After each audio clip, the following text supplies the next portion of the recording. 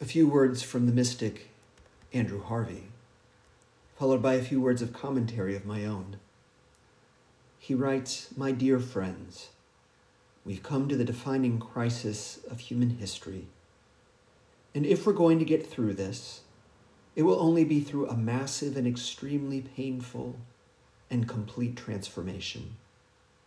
This transformation won't just be individual. It will have to be structural. It will have to be economic, political, spiritual, and emotional, all at once and very fast.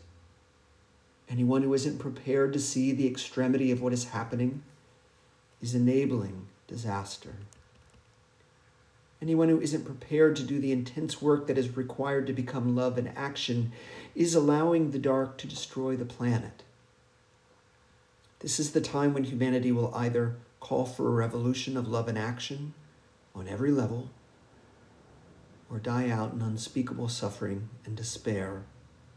That is the bad news, and it's time that everyone is adult enough to hear it. The great good news is that this death could be the birth canal of an unprecedented birth, the birth of an embodied divine humanity that lives in humble harmony with the creation. Now, why share those words? My daily devotional, which often is meant to provide a little inspiration for the day.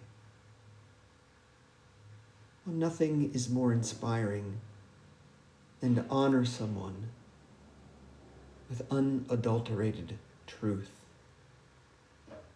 to recognize that they have the capacity to face that truth and not wither, but rather flower.